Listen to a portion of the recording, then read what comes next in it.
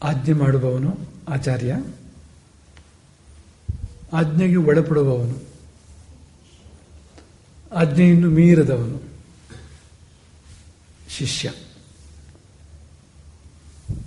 ಶಾಸನಕ್ಕೆ ಒಳಪಡುವವನು ಶಿಷ್ಯ.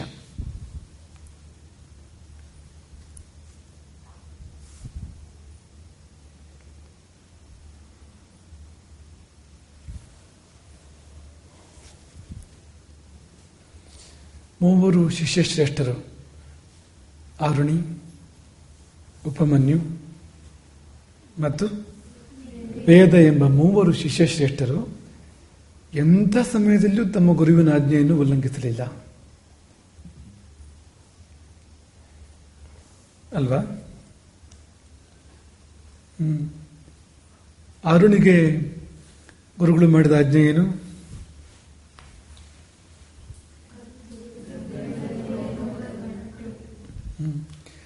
ಗದ್ದೆಯ ಬದುವನ್ನು ಕಟ್ಟು ಅಂತ ಗುರುಗಳು ಆರುಣಿಗೆ ಹೇಳಿದ್ದಷ್ಟೇ. ಏನ್ ಮಾಡಿದ್ರು? ಕಟ್ಟಲಿಲ್ಲ ನೀರು. ಆಗ ತಾನೇ ಅಡ್ಡ ಮಲಗಿದ ಅಂತ. ಸಾಮಾನ್ಯವಾಗಿ ಏನ್ ಮಾಡ್ತಾರೆ? ನಾನು ಮಾಡೋ ಪ್ರಯತ್ನ ಮಾಡಿದ್ದೇನೆ, ಅದಾಗದಿದ್ರೆ ಏನ್ ಮಾಡಲಿ ನಾನು? ಸಿಂಪಲ್ ಅಲ್ವಾ? ನಾನು ಪ್ರಯತ್ನ ಎಲ್ಲ ಮಾಡಿದ್ದೇನಪ್ಪ, ಆಗದಿದ್ರೆ ಏನ್ ಮಾಡಲಿ ಅಂತ ಹೇಳಲಿಲ್ಲ. ತಾನೇ ಅಡ್ಡರಾಗಿ ಮಲಗ್ತಾನೆ.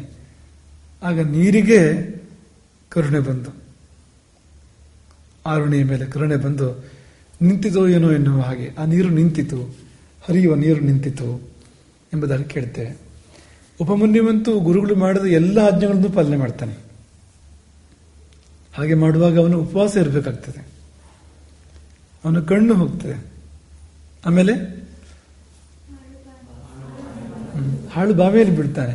ಆದರೂ ಗುರುವಿನ ಆಜ್ಞೆ ಮೇಲಿಲ್ಲ. ಅದಕ್ಕಿಂತ ಸ್ವಾರಸ್ಯವಾಗಿರುವಂಥದ್ದು, ವಿಶೇಷವಾಗಿರುವಂಥದ್ದು, ಕಣ್ಣು ಹೋಗಿದೆ, ಹಾಳು ಬಾವಿಯಲ್ಲಿ ಬಿದ್ದಿದ್ದಾನೆ. ಅಶ್ವಿನಿ ದೇವತೆಗಳು ಪ್ರತ್ಯಕ್ಷ ಆಗಿದ್ದಾರೆ ಅವನ ಮುಂದೆ. ಆಮೇಲೆ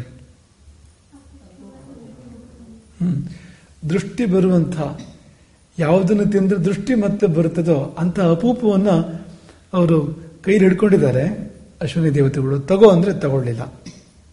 ಯಾಕೆ? ಗುರುಗಳ ಆಜ್ಞೆ ಆಗಿತ್ತು.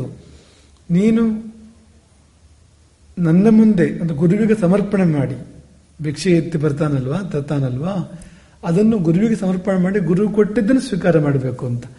ಆ ನೆನಪಲ್ಲಿ ಉಪಮನ್ಯು ಏನು ಹೇಳ್ತಾನೆ ಅಂದ್ರೆ, ಗುರುವಿಗೆ ಕೊಡದೆ ನಾನು ಅದನ್ನು ಸ್ವೀಕಾರ ಮಾಡಲಾರೆ ಎಂಬುದಾಗಿ ಹೇಳ್ತಾನೆ. ಆಜ್ಞೆಯನ್ನು ಪಾಲನೆ ಮಾಡಿದ್ದಾನೆ. ವೇದನೂ ಕೂಡ ಹಾಗೆ. ಅನೇಕ ವರ್ಷಗಳ ಕಾಲ ಗುರುಗಳು ಮಾಡಿದ ಅಪ್ಪಣೆ ಎಲ್ಲವನ್ನೂ ಪಾಲನೆ ಮಾಡಿದ್ದಾನೆ. ಗುರುವಿನ ಗದ್ದೆಯಲ್ಲಿ ಎತ್ತಾಗಿ ಉಳುಮೆ ಮಾಡಿದ್ದಾನೆ. ಗುರುವಿನ ಗದ್ದೆಯಲ್ಲಿ ಎತ್ತಾಗಿ ನೇಗಿಲಿಗೆ ತನ್ನ ಹೆಗರನ್ನು ಕೊಟ್ಟು, ನೇಗಿಲಿನ ನೊಗಕ್ಕೆ ತನ್ನ ಹೆಗರನ್ನು ಕೊಟ್ಟು ಉಳುಮೆ ಮಾಡಿದ್ದಾನೆ. ಗುರುವಿನ ಅಪ್ಪಣೆ ಎಲ್ಲವನ್ನು ಪಾಲನೆ ಮಾಡಿದ್ದಾನೆ. ಇವರೆಲ್ಲರೂ ಕೂಡ ಶಿಷ್ಯರು, ಗುರುವಿನ ಶಾಸ್ತ್ರವನ್ನು ಪಾಲನೆ ಮಾಡಿದವರು. ಇವರಿಗೆ ಒಳ್ಳೆದಾಯ್ತು ಕೆಟ್ಟದಾಯ್ತು? ಆಗಿದೆ ಅಲ್ವಾ? ಇವು ಉದಾಹರಣೆಗಳು. ಗುರುವಿನ ಆಜ್ಞೆಯನ್ನು ಪಾಲನೆ ಮಾಡೋದ್ರಿಂದ ಆಗುವ ಒಳಿತಿಗೆ ಇವರೆಲ್ಲ ನಿದರ್ಶನಗಳು.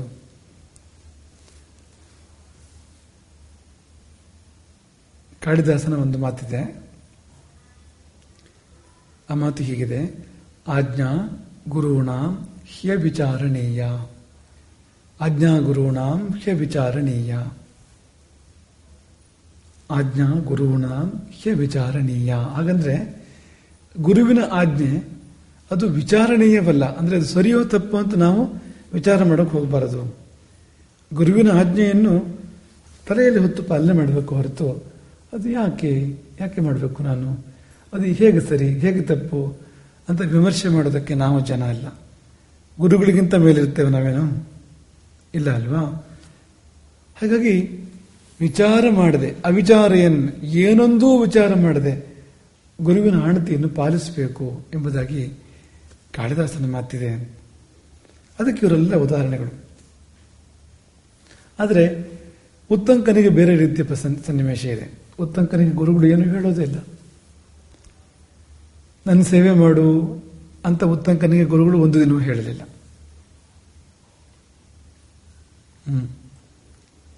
ಆಶ್ರಮದ ಕೆಲಸ ಮಾಡು, ಗುರುಕುಲದ ಕೆಲಸ ಮಾಡು, ಹೇಳಲೇ ಇಲ್ಲವಂತೆ. ಯಾಕೆ ಹೇಳಿಲ್ಲ ಅಂತ ನಾವು ನಿಮ್ಗೆ ಹೇಳಿದ್ದೀವಿ. ಯಾಕೆ?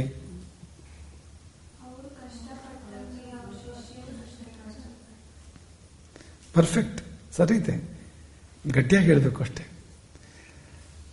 ತಾನು ಪಟ್ಟ ಕಷ್ಟವನ್ನು ತನ್ನ ಶಿಷ್ಯ ಪಡುವುದು ಬೇಡ.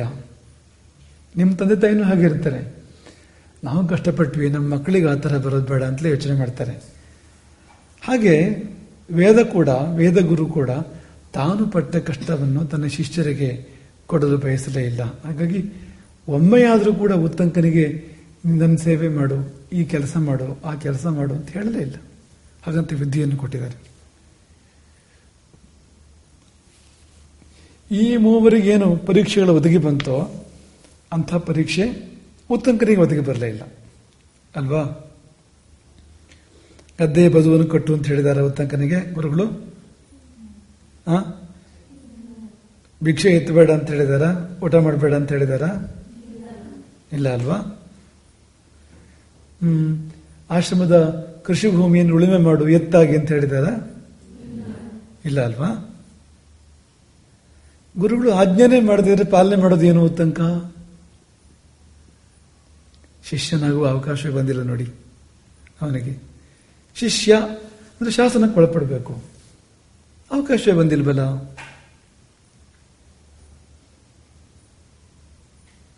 ಅಂದ್ರೆ ಪರೀಕ್ಷೆ ಜೀವನದಲ್ಲಿ ಬರದೇ ಇರೋದಿಲ್ಲ, ಪರೀಕ್ಷೆಗಳು ಜೀವನದಲ್ಲಿ ಬಂದೇ ಬರುತ್ತೆ. ನಿಮಗೆಲ್ಲ ವರ್ಷಕ್ಕೆ ಕೊನೆಯಲ್ಲಿ ಪರೀಕ್ಷೆ ಬರುತ್ತಲ್ಲ, ಅದು ಮಾತ್ರ ಅಲ್ಲ, ಜೀವನ ಇಡೀ ಪರೀಕ್ಷೆಗಳೇ ಇರುತ್ತೆ. ಈ ಪರೀಕ್ಷೆ ಒಂದು ರಿಹರ್ಸಲ್ ಅಷ್ಟೇ. ನಿಮಗೆ ಶಾಲೆಯಲ್ಲಿ ಪರೀಕ್ಷೆ ಆಗತ್ತಲ್ಲ, ಆ ಪರೀಕ್ಷೆ ಏನದು? ಒಂದು ರಿಹರ್ಸಲ್ ತರ. ಜೀವನದಲ್ಲಿ ತುಂಬಾ ಪರೀಕ್ಷೆಗಳಿರ್ತವೆ, ಕಠಿಣ ಪರೀಕ್ಷೆಗಳಿರ್ತವೆ, ಅಗ್ನಿ ಪರೀಕ್ಷೆಗಳಿರ್ತವೆ, ಧರ್ಮ ಸಂಕಟಗಳಿರ್ತವೆ. ಈಗಿನಿಂದಲೇ ನಾವು ಅದಕ್ಕೆ ಸಿದ್ಧ ಆಗಬೇಕು. ಪರೀಕ್ಷೆಗೆ ಹ್ಞೂ ಅನ್ಬಾರ್ದು, ಪರೀಕ್ಷೆ ಇದ್ರೆ ಹ್ಞೂ ಅನ್ಬೇಕು. ಆಯ್ತು. ಈಗ ನೀವು ಒಳ್ಳೆ ಸಂಗೀತಗಾರರು ಅಂತ ಅನ್ಕೊಳ್ಳಿ, ಚೆನ್ನಾಗಿ ಸಂಗೀತ ಕಲ್ತಿದ್ದೀರಿ, ಒಂದು ವೇದಿಕೆ ನಿಮ್ಗೆ ಸಿಕ್ತು ಹಾಡೋದಕ್ಕೆ, ಹಾಡಬೇಕು ಬೇಡವು? ಅದು ಪರೀಕ್ಷೆ ಅಲ್ವಾ? ಆ ವೇದಿಕೆ ಮೇಲೆ ನೀವು ಚೆನ್ನಾಗಿ ಹಾಡಿದ್ರೆ ಇಡೀ ಸಭೆಯಿಂದ ನಿಮ್ಮ ಬಗ್ಗೆ ಒಳ್ಳೆ ಅಭಿಪ್ರಾಯ ಬರುತ್ತೆ, ನಿಮಗೆ ಇನ್ನೊಂದು ಕಾರ್ಯಕ್ರಮಕ್ಕೆ ಕರಿಬೋದು. ಚೆನ್ನಾಗಿ ಹಾಡದೇ ಇದ್ರೆ, ಹಾಡು ಕೆಟ್ಟು ಹೋದ್ರೆ ಅಭಿಪ್ರಾಯ ಹಾಳಾಗ್ಬೋದು, ಇನ್ನೊಂದು ಕಡೆ ಕರೀದೇ ಇರ್ಬೋದು. ರಿಸ್ಕ್ ಇದೆ ನೋಡಿ, ರಿಸ್ಕ್ ಇಲ್ದವ್ರದ್ದು ಯಾವುದೂ ಇಲ್ವೇ ಇಲ್ಲ, ರಿಸ್ಕ್ ಇದ್ದೇ ಇದೆ. ಪರೀಕ್ಷೆಗಳು ಇದ್ದೇ ಇರ್ತವೆ ಜೀವನದಲ್ಲಿ. ನಾವು ಸಿದ್ಧರಾಗಿರ್ಬೇಕು. ನಾವು ಹೀಗೆ ಅನ್ಕೋಬಾರ್ದು. ಹೇಗೆ ಅನ್ಕೋಬಾರ್ದು ಅಂದ್ರೆ, ಪರೀಕ್ಷೆನೇ ಇರಲ್ಲ ಜೀವನದಲ್ಲಿ, ಜೀವನ ತುಂಬ ಸುಖವಾಗಿರುತ್ತೆ. ಜೀವನ ಅಂದ್ರೆ ಹೂವಿನ ಹಾಸು. ಹೂವಿನ ಹಾಸು ಅಂದ್ರೆ ನಡ್ಕೊಂಡು ಹೋಗ್ಬೇಕಾದ್ರೆ ಇಡೀ ಹೂವಿನ ಹಾಸ್ಬಿಟ್ಟಿದ್ರೆ ಚೆನ್ನಾಗಾಗತ್ತಲ್ಲ ನಡ್ಕೊಂಡು ಹೋಗೋದಕ್ಕೆ. ಪದ್ಮಪಾದರ ಬಗ್ಗೆ ಕೇಳಿದ್ದೀರಾ ನೀವು? ಶಂಕರಾಚಾರ್ಯರ ಶಿಷ್ಯ ಪದ್ಮಪಾದರು ಅಂತ. ಶಂಕರಾಚಾರ್ಯರು ಪದ್ಮಪಾದರನ್ನು ಕರೆದ್ರಂತೆ, ಬಾ ಪದ್ಮಪಾದ ಅಂತ ಕರೆದ್ರಂತೆ. ಕರೆದಾಗ ಪದ್ಮಪಾದರು ಹೊಳೆಯ ಆಚೆ ದಡದಲ್ಲಿದ್ರು, ಶಂಕರರು ಈಚೆ ದಡದಲ್ಲಿದ್ರು, ಪದ್ಮಪಾದರು ಆಚೆ ದಡದಲ್ಲಿದ್ರು. ಕರೆದಾಗ ಬಂದೇ ಬಿಟ್ರಂತೆ ಪದ್ಮಪಾದರು. ತುಂಬಿ ಹರಿಯುವ ಹೊಳೆ, ಪ್ರವಾಹ. ಹೇಗೆ ಬಂದ್ರು ಪದ್ಮಪಾದರು? ದೋಣಿ ಹತ್ತಿ ಬಂದ್ರ? ಈಜ್ಕೊಂಡ್ ಬಂದ್ರ? ನಡ್ಕೊಂಡು ಬಂದಿದ್ದು, ಓಡಿ ಬಂದ್ರು. ಪದ್ಮಪಾದರು ಹೊಳೆಯ ಆಚೆ ದಡದಿಂದ ಈಚೆ ದಡಕ್ಕೆ ಓಡಿ ಬಂದಿದ್ದು. ಮತ್ತೆ ಮುಳುಗಿ ಹೋಗ್ಲಿಲ್ವ ಅಂತ ಕೇಳೋದಿಲ್ವ ನೀವು? ಕಾಲಿಟ್ರೆ ಮುಳುಗಿ ಹೋಗ್ಬೇಕಲ್ವಾ? ಚೆನ್ನಾಗಿ ಈಜು ಬರೋನಾದ್ರೂ ಕೂಡ ನಡ್ಕೊಂಡು ಬಂದ್ರೆ ಮುಳುಗ್ತಾನೋ ಇಲ್ವೋ ಹೇಳಿ? ಪದ್ಮಪಾದರು ಮುಳುಗಲಿಲ್ಲ. ಯಾಕೆ ಮುಳುಗಲಿಲ್ಲ ಗೊತ್ತಾ? ಅವ್ರ ಹೆಜ್ಜೆ ಇಟ್ಟಲ್ಲೆಲ್ಲ ದೊಡ್ಡ ಕಮಲ ಅರಳಿ, ಅವ್ರ ಕಾಲ್ ಕೆಳಗೆ ದೊಡ್ಡ ಕಮಲ ಅರಳಿ ಅವ್ರನ್ನ ಹಿಡ್ಕೊಂಡಂತೆ, ಮುಳುಗದೆ ಇದ್ದಂತೆ. ಆಧಾರವಾಗಿ ಕಾಲ ಕೆಳಗೆ ಕಮಲ ಅರಳಿತು. ಸುಮ್ಮನೆ ದುರ್ಬಲ ಕಮಲ ಅಲ್ಲ, ಪದ್ಮಪಾದರ ಭಾರವನ್ನು ತಡೆದುಕೊಳ್ಳುವ ಸಾಮರ್ಥ್ಯವುಳ್ಳ ಕಮಲ. ಈಗ ನೋಡಿ, ಲಕ್ಷ್ಮಿ ಕಮಲದ ಮೇಲೆ ನಿಂತಿರ್ತಾಳೆ ಅಲ್ವಾ, ಅಂಥ ಕಮಲ ಅಂತ ಅಂದ್ಕೊಳ್ಳಿ ನೀವು. ಉದ್ದಕ್ಕೂ ಹೊರಳಿದಾಗ ಅವ್ರಿಗೆ ಹೆಸರೇನಾಯ್ತು ಗೊತ್ತಾ? ಪದ್ಮಪಾದ ಅಂತ. ಪದ್ಮಪಾದ, ಅವರ ಕಾಲ ಕೆಳಗೆ ತಾವರೆ ಹರಡಿದೆ, ಅವರನ್ನು ಆಧರಿಸಿ ನಿಂತಿದೆ ಅದು. ಯಾಕೆ ಹಾಗಾಯ್ತು ಅಂದ್ರೆ ಅವ್ರ ಗುರುಭಕ್ತಿ ಇದೆಯಲ್ಲ. ಶಿಷ್ಯ, ಗುರುಗಳು ಬಾ ಅಂದ್ರೆ ಬರಬೇಕು ಅಂತಷ್ಟೇ, ಮತ್ಯಾವುದು ಸಂಬಂಧ ಇಲ್ಲ, ಬೇರೆ ಯಾವುದು ಮನಸ್ಸಲ್ಲಿಲ್ಲ. ಬಾ ಅಂದ್ರೆ ಆಜ್ಞಾ ಗುರುಣ ಹೇ ವಿಚಾರಣೀಯ, ಗುರುಗಳ ಆಜ್ಞೆಯನ್ನು ಸರಿಯೋ ತಪ್ಪೋ ಒಂದು ವಿಚಾರ ಮಾಡಬಾರ್ದು, ಪಾಲಿಸಬೇಕು ಎನ್ನುವ ಭಾವ ಇದೆಯಲ್ಲ. ಓಡಿ ಬಂದಿದ್ದೆ. ಆ ಒಂದು ಗುರುಭಕ್ತಿಗೆ ಪ್ರಕೃತಿ ಬೆಲೆ ಕೊಟ್ಟಿದೆ. ಅವ್ರನ್ನ ಮುಳುಗೋಕೆ ಪ್ರಕೃತಿ ಬಿಟ್ಟಿಲ್ಲ, ಅವ್ರನ್ನ ಮುಳುಗೋಕೆ ವಿಧಿ ದೈವ ಬಿಟ್ಟಿಲ್ಲ ನೋಡಿ. ಅದು ಗುರುಭಕ್ತಿ. ಅದು ಗುರುಭಕ್ತಿ. ಪದ್ಮಪಾದರ ಒಂದು ಉದಾಹರಣೆ ಇದು. ಈಗ ಉತ್ತಂಕನಿಗೆ ಅವಕಾಶ ಬಂದಿಲ್ಲ, ಪರೀಕ್ಷೆ ಉತ್ತಂಕನಿಗಿಲ್ಲ ಅಂತ ಅನ್ಕೋಬೋದಾ ಅಂದ್ರೆ ಇಲ್ಲ, ಪರೀಕ್ಷೆ ಇಲ್ಲದೆ ಇರೋದಿಲ್ಲ, ಪರೀಕ್ಷೆ ಇದ್ದೇ ಇರುತ್ತೆ ಜೀವನದಲ್ಲಿ ಅನ್ನೋದಕ್ಕೆ ಇದೆಲ್ಲ ಹೇಳಿದ್ವು. ಉತ್ತಂಕನಿಗೂ ಪರೀಕ್ಷೆ ಇತ್ತು, ಅದನ್ನ ಕಳಸಾರಿ ನಿಮ್ಗೆ ಹೇಳಿದ್ದೀವಿ. ಗುರುಗಳು ಯಜ್ಞಕರ್ಮಕ್ಕೋಸ್ಕರವಾಗಿ ಬೇರೆ ಊರಿಗೆ ಹೋಗಿರ್ತಾರೆ. ನಾನು ಬರೋವರೆಗೂ ಏನೂ ಇಲ್ಲಿ ಕೊರತೆ ಆಗದೆ ಅಂತ ನೋಡ್ಕೋಬೇಕು ಅಂತ ಹೇಳಿ ಹೋಗಿರ್ತಾರೆ. ಗುರುಗಳು ಇಲ್ಲದೆ ಇದ್ದಾಗ ಆಶ್ರಮದ ಸ್ತ್ರೀಯರು ಪರೀಕ್ಷೆ ಮಾಡ್ತಾರೆ ಉತ್ತಂಕನನ್ನು. ಪರೀಕ್ಷೆ ಅಂದ್ರೆ ಅಗ್ನಿ ಪರೀಕ್ಷೆ ತರ ಎದುರುಗಡೆ ಇಲ್ಲದು. ಪ್ರಲೋಭನೆಗಳನ್ನು ಹುಟ್ಟಿಸ್ತಾರೆ, ಆಸೆ ತೋರಿಸ್ತಾರೆ, ಆಸೆ ತೋರಿಸಿ ತಪ್ಪು ಮಾಡಿಸೋದಕ್ಕೆ ಪ್ರಯತ್ನ ಪಡ್ತಾರೆ. ಆದರೆ ಅವನು ತಪ್ಪು ಮಾಡೋದೇ ಇಲ್ಲ ಉತ್ತಂಕ.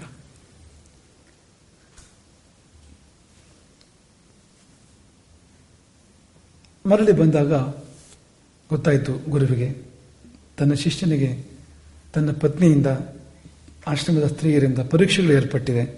ಆದರೆ ಆ ಪರೀಕ್ಷೆಯಲ್ಲಿ ಉತ್ತಂಕ ವಿಫಲನಾಗಿಲ್ಲ, ಸಫಲನಾಗಿದ್ದಾನೆ ಅಂತ ಗೊತ್ತಾದಾಗ ತುಂಬ ಸಂತೋಷ ಆಗಿದೆ ಗುರುಗಳಿಗೆ ಅಲ್ವಾ. ನಿಮಗೆಲ್ಲ ತುಂಬ ಮಾರ್ಕ್ಸ್ ಬಂದರೆ ನಿಮ್ಮ ಟೀಚರ್ಸ್ಗೆ ಸಂತೋಷ ಆಗುತ್ತೋ ಬೇಜಾರಾಗುತ್ತೋ ಅಲ್ವಾ. ನಿಮಗೆ 100ಕ್ಕೆ 100 ಬಂದರೆ ಅದು ಅವರಿಗೆ 100ಕ್ಕೆ 100 ಬಂದ ಹಾಗೆ ಅಂತ. ಅವ್ರು ಪಾಠ ಮಾಡಿದ್ದು ಸರಿಯಾಗಿದೆ ಅಂತ ಅರ್ಥ, ಅವ್ರು ನಿಮ್ಮನ್ನು ಓದಿಸಿದ್ದು ಸರಿಯಾಗಿದೆ ಅಂತ ಅರ್ಥ, ಅವ್ರು ಒಳ್ಳೆ ಗುರು ಅಂತ ಅರ್ಥ ಅಲ್ವಾ. ನೀವು ಸೋತ್ರೆ ಅವ್ರು ಸೋತ ಹಾಗಲ್ವಾ, ನೀವು ವಿಫಲ ಆದರೆ ಅವರೇ ವಿಫಲ ಆದ ಹಾಗೆ, ನೀವು ಗೆದ್ದರೆ ಅವರೇ ಗೆದ್ದ ಹಾಗೆ ಅಂತ ಅಲ್ವಾ. ಹಾಗೆ ತನ್ನ ಶಿಷ್ಯ ತನ್ನ ಪತ್ನಿ ಮಾಡಿದ ಅಥವಾ ತನ್ನ ಆಶ್ರಮದ ಸ್ತ್ರೀಯರು ಮಾಡಿರ್ತಕ್ಕಂಥ ಪರೀಕ್ಷೆಯಲ್ಲಿ ಗೆದ್ದ ಅಂತಾದಾಗ ತುಂಬ ಸಂತೋಷವಾಯಿತು ವೇದ ಗುರುವಿಗೆ.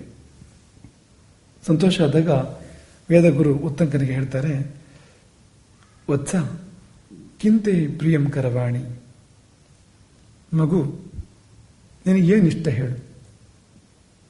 ಬಹುಮಾನ ಕಾದಿದೆ ಉತ್ತಂಕನಿಗೆ. ಏನಿಷ್ಟ ನಿನಗೆ ಹೇಳು, ಕೊಡ್ತೇನೆ ನಿನಗೆ ಅದನ್ನ ಅಂತ. ಯಾಕೆ ಕೊಡಬೇಕು ಅಂದರೆ ವೇದಗುರು ಹೇಳ್ತಾರೆ, ನೀನು ನನ್ನ ಶುಶ್ರೂಷೆಯನ್ನು ಚೆನ್ನಾಗಿ ಮಾಡಿದೀಯೆ, ಧರ್ಮದಿಂದ ನನ್ನ ಶುಶ್ರೂಷೆಯನ್ನು ನೀನು ಮಾಡಿದೀಯೆ.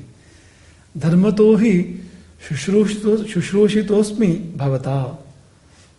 ಈ ಸಂಸ್ಕೃತ ಬಗ್ಗೆ ಯಾಕೆ ಹೇಳೋದ್ರ ಮಧ್ಯದಲ್ಲಿ ಅಂದರೆ ನಿಮ್ಗದು ಅರ್ಥ ಆಗ್ತಾ ಹೋಗಬೇಕು, ನಿಮ್ಮ ಕಿವಿಗೆ ಬೀಳ್ತಾ ಇರಬೇಕು, ಆ ಶಬ್ದಕ್ಕೆ ಅರ್ಥ ಏನೊಂದು ಗೊತ್ತಾಗಬೇಕು ಅನ್ನೋ ಕಾರಣಕ್ಕೆ ಹೇಳ್ತಿರೋದು. ಸಂಸ್ಕೃತ ಒಂದು ಗೊತ್ತಾದರೆ ನಿಮಗೆ ತುಂಬ ಗೊತ್ತಾಗ್ಬಿಡುತ್ತೆ. ಸಂಸ್ಕೃತ ಇಡೀ ಭಾರತೀಯ ಜ್ಞಾನ ಭಂಡಾರಕ್ಕೆ ಕಿಟಕಿ ಅಲ್ವಾ. ಒಂದು ರೂಮಿಗೆ ಒಂದು ಕಿಟಕಿ ಇದೆ ಅಂತ ಅನ್ಕೊಳ್ಳಿ, ಕಿಟಕಿ ತೆಗೆದ್ರೆ ಒಳಗಡೆ ಇರೋದೆಲ್ಲ ಕಾಣಿಸುತ್ತಲ್ವಾ. ಹಾಗೆ ಸಂಸ್ಕೃತ ನಿಮ್ಗೆ ಗೊತ್ತಾದರೆ ಇಡೀ ಜ್ಞಾನ ಭಂಡಾರವೇ ನಿಮ್ಗೆ ಕಾಣಿಸುತ್ತೆ. ಭಾರತದ ಪೂರ್ವ ಭಾರತದ ದೊಡ್ಡ ಜ್ಞಾನ ಭಂಡಾರ ಇದೆಯಲ್ಲ, ಯೋಗ ಇರ್ಬೋದು, ವಾಸ್ತು ಇರ್ಬೋದು, ಜ್ಯೋತಿಷ್ಯ ಇರ್ಬೋದು, ಆಯುರ್ವೇದ ಇರ್ಬೋದು, ವೇದಾಂತ ಇರ್ಬೋದು, ಖಗೋಳ ಇರ್ಬೋದು, ಎಲ್ಲ ನಿಮ್ಗೆ ಗೊತ್ತಾಗುತ್ತೆ ಸಂಸ್ಕೃತ ಒಂದು ಬಂದರೆ. ಕೀಲಿಕೈ ಇದ್ದಾಗೆ ಸಂಸ್ಕೃತ. ಹಾಗಾಗಿ ಈ ಸಂಸ್ಕೃತ ವಾಕ್ಯಗಳನ್ನು ಮಧ್ಯೆ ಮಧ್ಯೆ ಹೇಳ್ತಾ ನಿಮ್ಗದು ಅರ್ಥ ಆಗಲಿ ಅನ್ನೋಕ್ಕೋಸ್ಕರವಾಗಿ ಇದು ಮಾಡ್ತಾ ಇದ್ದೀವಿ ಅದನ್ನು. ಧರ್ಮತೋಹಿ ಶುಶ್ರೂಷಿತೋಸ್ಮಿ ಭವತಾ, ಧರ್ಮದಿಂದ ನೀನು ನನ್ನನ್ನು ಶುಶ್ರೂಷೆ ಮಾಡಿದೀಯೆ, ಅದರಿಂದಾಗಿ ನನಗೂ ನಿನಗೂ ಪ್ರೀತಿ ಬೆಳೆದಿದೆ. ಯಾರಿಗೆ ಹೇಳಿದ್ದು? ವೇದಗುರು ತನ್ನ ಶಿಷ್ಯನಿಗೆ ಉತ್ತಂಕನಿಗೆ ಹೇಳಿದ್ದು, ನಿನಗೂ ನನಗೂ ತುಂಬ ಪ್ರೀತಿ ಬೆಳೆದಿದೆ ಇವತ್ತು. ಯಾಕೆಂದ್ರೆ ನೀನು ನನ್ನ ಶುಶ್ರೂಷೆಯನ್ನು ಧರ್ಮದಿಂದ ಮಾಡಿದ್ದೀಯೆ. ಅದು ಹೇಗೆ ಮಾಡಬೇಕೋ ಹಾಗೆ ಶುಶ್ರೂಷೆಯನ್ನು ಮಾಡಿದೆಯೇ. ಇದರಿಂದ ಏನು ಗೊತ್ತಾಗುತ್ತೆ? ಶುಶ್ರೂಷೆ ಮಾಡಿದ್ರಿಂದ ಪ್ರೀತಿ ಬೆಳೆಯುತ್ತೆ. ಗುರುವನ್ನಾಗಲಿ ಹಿರಿಯರನ್ನಾಗಲಿ ನಾವು ಶುಶ್ರೂಷೆ ಮಾಡಿದ್ರಿಂದ, ಸೇವೆ ಮಾಡಿದ್ರಿಂದ ಏನಾಗುತ್ತೆ? ಪ್ರೀತಿ ಬೆಳೆಯುತ್ತೆ. ಪ್ರೀತಿ ಬೆಳೆದ್ರಿಂದ ಏನಾಗುತ್ತೆ? ಏನಾಗುತ್ತೆ? ಪ್ರೀತಿ ಬೆಳೆದು ಏನಾಗಬೇಕು?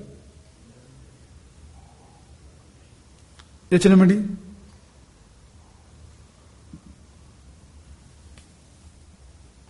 ಏನು ಮನಸ್ಸಿಗೆ ಬರ್ತಾ ಇಲ್ವಾ? ಶುಶ್ರೂಷೆಯಿಂದ ಪ್ರೀತಿ ಬೆಳೆಯುತ್ತೆ. ಗುರು ಹಿರಿಯರನ್ನು ಶುಶ್ರೂಷೆ ಮಾಡಬೇಕು. ಪ್ರೀತಿ ಬೆಳೆದು ಏನಾಗಬೇಕು?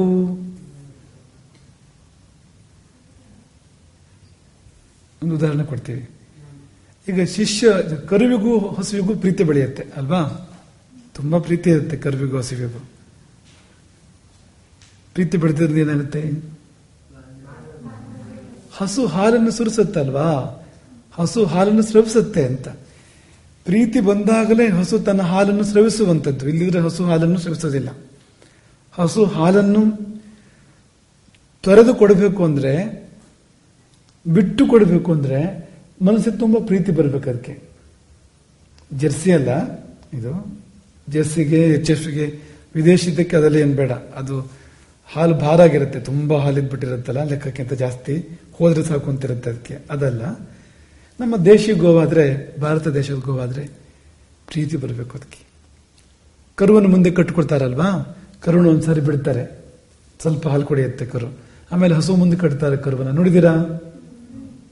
ಹಾಲು ಕರಿಬೇಕಾದ್ರೆ ಇದು ಕಂಪಲ್ಸರಿ. ಇದು ಒಂದ್ಸಾರಿ ಕರು ಬಿಡಬೇಕು, ಸ್ವಲ್ಪ ಹಾಲು ಕುಡಿಬೇಕದು.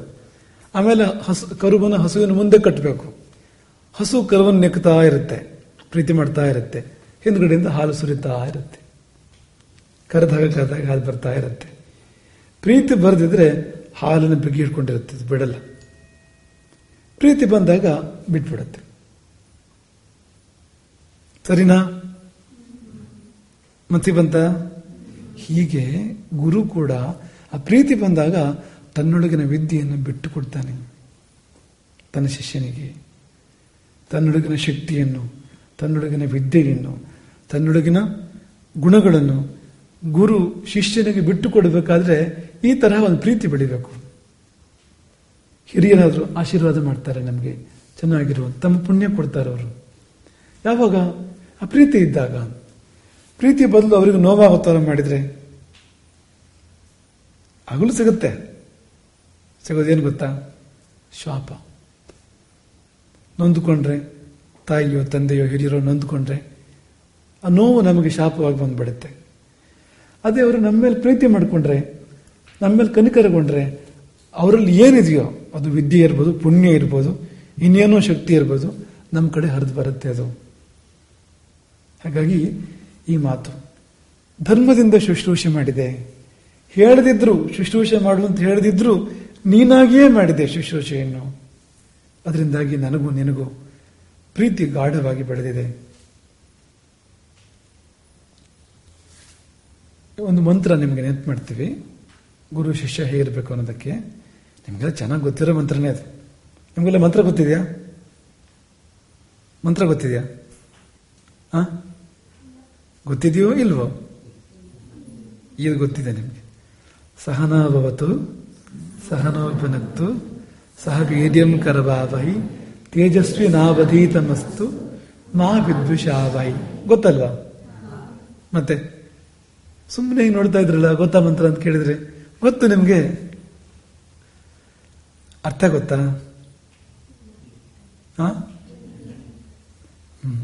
ಈ ಮಂತ್ರ ಯಾರು ಹೇಳೋದು ಗೊತ್ತಾ ನಿಮ್ಗೆ? ಯಾರ ಭಾವ ಈ ಮಂತ್ರ ಗೊತ್ತಾ? ಗುರು ಶಿಷ್ಯರು ಕೂಡಿ ಹೇಳುವ ಮಂತ್ರ ಇದು. ಗುರು ಶಿಷ್ಯರ ಒಡಗೂಡಿದ ಭಾವ ಇದು. ಇದರಲ್ಲಿ ಏನಿದೆ ಅಂದ್ರೆ ಸಹ ನೌ ಅವತು. ಗುರು ಶಿಷ್ಯರು ಹೇಳೋದು ನಮ್ಮಿಬ್ಬರನ್ನು ಭಗವಂತ ಒಟ್ಟಿಗೆ ಕಾಪಾಡ್ಲಿ, ಭಗವಂತ ಕಾಪಾಡ್ಲಿ.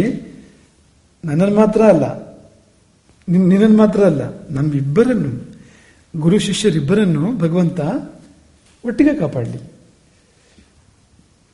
ಸಹನವು ಭುನಕ್ತು. ಜೀವನದ ಸುಖಗಳು ಅಥವಾ ಭಗವಂತನನ್ನು ಕಾಣುವಂತಹ ಆನಂದ ಇದೆಯಲ್ಲ, ಆನಂದ ಬ್ರಹ್ಮಾನಂದ, ಇದು ನಮಗಿಬ್ಬರಿಗೂ ಒಟ್ಟಿಗೆ ಸಿಗಲಿ. ನಾವಿಬ್ಬರು ಒಟ್ಟಿಗೆ ವಿಶ್ವ ಸಾಕ್ಷಾತ್ಕಾರ ಬ್ರಹ್ಮ ಸಾಕ್ಷಾತ್ಕಾರ ಒಟ್ಟಿಗೆ ಮಾಡ್ಕೊಳ್ಳೋಣ. ಸಹ ವೀರ್ಯಂ ಕರವಾವಹೆ, ನಮ್ಮಿಬ್ಬರಿಗೂ ಶಕ್ತಿ ಬರಲಿ, ಗುರುವಿಗೂ ಬರಲಿ ಶಿಷ್ಯನಿಗೂ ಬರಲಿ. ಶಕ್ತಿಯಿಂದ ಬರೋದು ವಿದ್ಯೆಯಿಂದ ಶಕ್ತಿ ಬರುತ್ತೆ. ವಿದ್ಯೆ ಶಕ್ತಿಗೆ ಮೂಲ, ವಿದ್ಯೆ ಶಕ್ತಿ ಕೊಡುತ್ತೆ ಅಲ್ವಾ. ವಿದ್ಯೆ ಇಲ್ಲದ್ರೆ ಜೀವನದಲ್ಲಿ ಏನಿರುತ್ತೆ ಅವನ ಕೈಯಲ್ಲಿ ಪಾಪ, ವಿದ್ಯೆ ಇದ್ರೆ ಎಲ್ಲ. ಹಾಗಾಗಿ ವಿದ್ಯಾಕೃತವಾದ ಸಾಮರ್ಥ್ಯ ನಮಗಿಬ್ಬರಿಗೂ ಬರಲಿ. ತೇಜಸ್ವಿ ನೌ ಅಧೀತಮಸ್ತು, ಕೂಡಿಸಿದ್ರೆ ತೇಜಸ್ವಿನ ಅವಧೀತಮಸ್ತು. ನಮ್ಮ ಅಧ್ಯಯನ ಗುರು ಶಿಷ್ಯರಿಬ್ರು ಸೇರ್ ಮಾಡೋದೇನು ಅಧ್ಯಯನ ತಾನೆ, ಅದು ತೇಜಸ್ವಿ ಆಗಲಿ. ತೇಜಸ್ವಿ ಅಂದ್ರೆ ಅರ್ಥ ಆಗಲಿ ಅಂತ, ಅರ್ಥಜ್ಞಾನ ಯೋಗ್ಯಂ ಅಸ್ತು. ಅಂದ್ರೆ ಗುರು ಏನ್ ಹೇಳ್ತಾನೋ ಶಿಷ್ಯನಿಗೆ ಅರ್ಥ ಆಗಬೇಕು ಅಲ್ವಾ. ಅರ್ಥ ಆಗದಿದ್ರೆ ಗುರು ಹೇಳಿ ಪ್ರಯೋಜನ ಏನು ಹೇಳಿ. ಆ ವಿದ್ಯೆ ಅರ್ಥವಾಗುವಂತೆ ಅರಿಯುವಂತೆ ಆಗಬೇಕು. ಮಾ ವಿದ್ವಿಷಾವಹೈ ಅಂದ್ರೆ ನನಗೂ ನನ್ನ ಶಿಷ್ಯನಿಗೂ ದ್ವೇಷ ಬರೋದು ಬೇಡ. ಶಿಷ್ಯನ ಕಡೆಯಿಂದ ಹೇಳಿದ್ರೆ ನನಗೂ ನನ್ನ ಗುರುವಿಗೂ ದ್ವೇಷ ಬರೋದು ಬೇಡ. ನಮ್ಮಿಬ್ಬರ ನಡುವೆ ಅಂತರ ಬರದೇ ಇರಲಿ, ನಮ್ಮಿಬ್ಬರ ನಡುವೆ ವಿರೋಧ ಬರದೇ ಇರಲಿ, ದ್ವೇಷ ಬರದೇ ಇರಲಿ. ಚೆನ್ನಾಗಿದೆ ಅಲ್ವಾ. ಗುರು ಶಿಷ್ಯರು ಹೇಗಿರಬೇಕು? ಹಿಂದಿನ ನಾವು ಓದ್ತಾ ಇದ್ದಾಗ, ಶಾಲೆ ಓದ್ತಾ ಇದ್ದಾಗ, ಅಲ್ಲಿ ಯಾವುದೊಂದು ಪಾಠದಲ್ಲಿ ಕನ್ನಡ ವ್ಯಾಕರಣ ಅಂತ ಅನ್ಕೊಳ್ಳಿ, ವಿರುದ್ಧ ಪದಗಳನ್ನು ಬರೀಬೇಕಿತ್ತು. ಗಂಡ ವಿರುದ್ಧ ಪದ ಹೆಂಡತಿ, ತಂದೆ ವಿರುದ್ಧ ಪದ ಮಗ, ಗುರು ವಿರುದ್ಧ ಪದ. ಹೌದಾ ಹೌದಾ ನೀವೇ ಹೇಳಿ, ನಿಜವಾಗ್ಲೂ ಹೌದಾ? ಹೀಗಿತ್ತು ಆ ಪಾಠದಲ್ಲಿ. ನಮ್ಗೆ ನೆನಪಿದೆ, ಈಗಲೂ ಕೂಡ ಚೆನ್ನಾಗಿ ನೆನಪಿದೆ. ಅದು ವಿರೋಧಿಗಳ ಗುರು ಶಿಷ್ಯ ಅಂದ್ರೆ ಗಂಡ ಹೆಂಡತಿ ಅಂದ್ರೆ ಕಚ್ಚಡಕ್ಕೆ ಇರೋದಾ ಇಬ್ರು? ಹೌದಾ? ತಂದೆ ಮಗ ಅಂದ್ರೆ ಜಗಳಡಕ್ಕೆ ಇರೋದ ಅವರಿಬ್ರು? ವಿರೋಧಿಗಳ ಸಂವಾದಿ ಪದಗಳು ಇವು, ವಿರೋಧಿ ಪದಗಳಲ್ಲ. ಒಂದಕ್ಕೊಂದು ಪೂರಕ, ಎರಡೂ ಬೇಕು. ಗಂಡ ಇಲ್ಲದೆ ಹೆಂಡತಿ ಆಗೋಲ್ಲ ಅವಳು, ಹೆಂಡತಿ ಇಲ್ಲದೆ ಇವನು ಗಂಡ ಆಗೋಲ್ಲ. ಅವರಿಬ್ರು ಸೇರಿ ಎರಡು ಚಕ್ರ, ಅದು ಜೀವನ ರಥ ಮುಂದಕ್ಕೆ ಹೋಗುವಂಥದ್ದು. ಗುರು ಶಿಷ್ಯನು ಕೂಡ ಹಾಗೆ. ಒಬ್ಬನು ಎಷ್ಟೋ ದೊಡ್ಡ ಜ್ಞಾನಿ ಆಗಿರ್ಬೋದು, ಗುರು ಅಂತ ಆಗಬೇಕಾದ್ರೆ ಶಿಷ್ಯ ಬೇಕು, ಶಿಷ್ಯ ಅಂತ ಆಗಬೇಕಾದ್ರೆ ಗುರು ಬೇಕು. ಅದಿಲ್ಲದೆ ಗುರುತ್ವ ಶಿಷ್ಯತ್ವ ಬರೋದಿಲ್ಲ. ಒಂದಕ್ಕೊಂದು ಪೂರಕ ಅದು. ಹಾಗಾಗಿ ಮಹಾವಿದ್ವಿಷಾವಹಿ, ನಮ್ಮಿಬ್ಬರ ನಡುವೆ ದ್ವೇಷ ಬರೋದು ಬೇಡ ಎಂಬುದಾಗಿ ಆ ಮಂತ್ರದಲ್ಲಿದೆ. ಅದೇ ಭಾವ ವೇದಗುರು ತನ್ನ ಶಿಷ್ಯನಿಗೆ ಹೇಳ್ತಾ ಇರ್ತಕ್ಕಂಥದ್ದು. ಧರ್ಮದಿಂದ ನೀ ನನ್ನನ್ನು ಸೇವೆ ಮಾಡಿದೆ, ಹಾಗಾಗಿ ನನಗೂ ನಿನಗೂ ಪ್ರೀತಿ ಬೆಳೀತು. ಆ ಪ್ರೀತಿಯ ಫಲ ಏನು ಅಂದ್ರೆ ಅನುಜಾನೇ ಭವಂತಂ, ನಿನಗೆ ಅಪ್ಪಣೆ ಉತ್ತಂಕ, ನೀನಿನ್ನು ಮನೆಗೆ ಹೋಗಬಹುದು. ನಿನ್ನ ಗುರುಕುಲದ ವಾಸ ಮುಗಿಯಿತು, ನೀನು ವಿದ್ಯಾಸಂಪನ್ನನಾದೆ, ನೀನು ಮನೆಗೆ ಹೋಗ್ಬೋದು. ಸುಮ್ಮನೆ ಮನೆಗೆ ಹೋಗ್ಬೋದು ಅಲ್ಲ, ಏನು ಕೊಡದೆ ಕೊಡಿಸ್ಕೊಡ್ತಾರ ಗುರುಗಳು ಶಿಷ್ಯನಿಗೆ ವರ ಕೊಟ್ರು. ಸರ್ವಾನೇವ ಕಾಮಾನ್ ಅವಾಪ್ಸ್ಯಸಿ,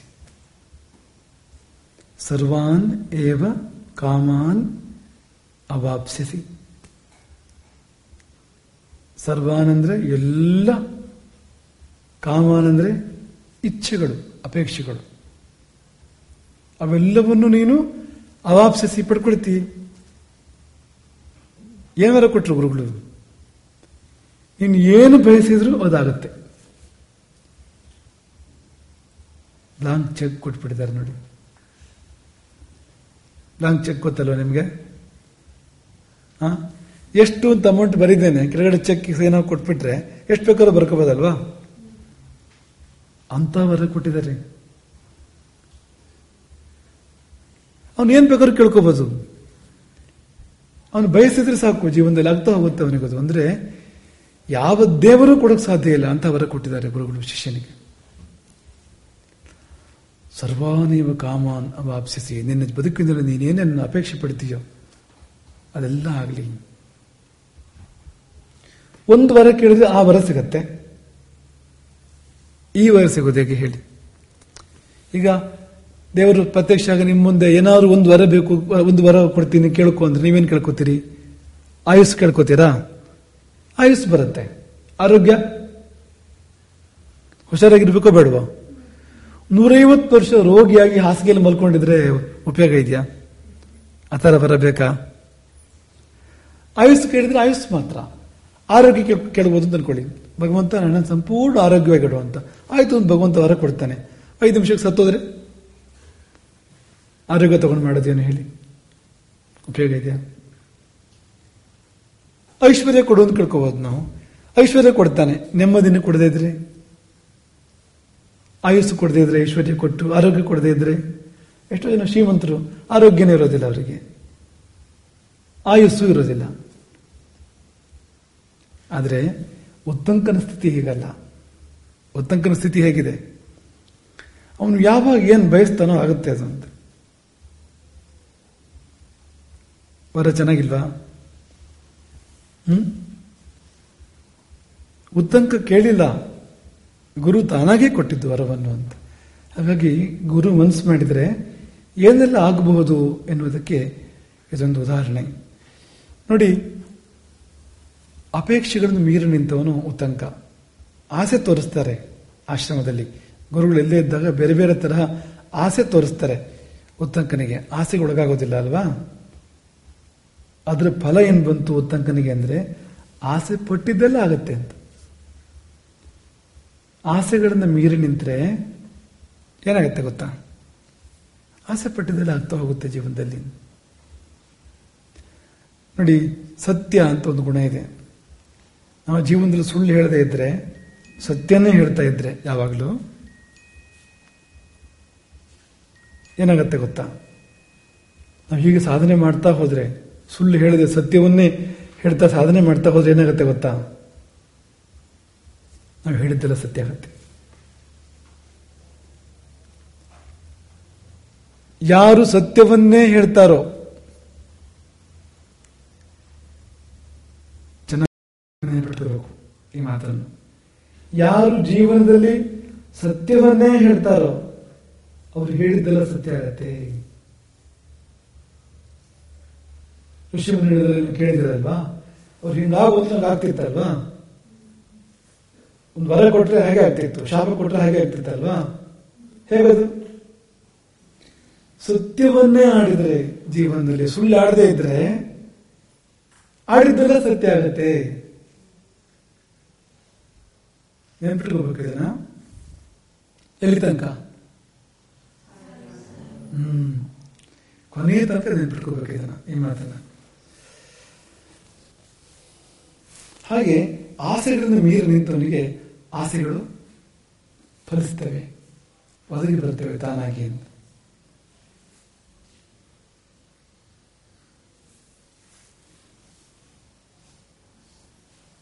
ಕಿಂತೆ ಪ್ರಿಯಂ ಕರವಾಣಿ, ನಿನಗೇನು ಇಷ್ಟ ಹೇಳು. ಅವನೇನು ಹೇಳಿದ್ರೆ ಇಷ್ಟಪಟ್ಟಿದ್ದೆಲ್ಲ ಆಗದೆ ಜೀವನದಲ್ಲಿ ಕೊಟ್ಬಿಟ್ರು ಗುರುಗಳು. ಮನೆಗೆ ಹೋಗ್ಬ ಅಂತ ಹೇಳಿದ್ರು. ಉತ್ತಂಕ ಗುರುಗಳಿಗೆ ಹೇಳಿದ್ದೇನು ಗೊತ್ತಾ?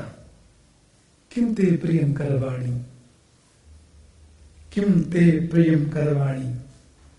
ಗುರುಗಳೇ, ನಿಮ್ಗೆ ಇಷ್ಟವಾದುದು ಯಾವುದು ಅಂತ ಶಿಷ್ಯ ಗುರುಗಳನ್ನು ಕೇಳ್ತಾ ಇದ್ದಾರೆ. ಯಾಕಿರ್ಬೋದು? ಊಹೆ ಮಾಡಿ ನೋಡೋಣ, ಯಾಕಿರ್ಬೋದು?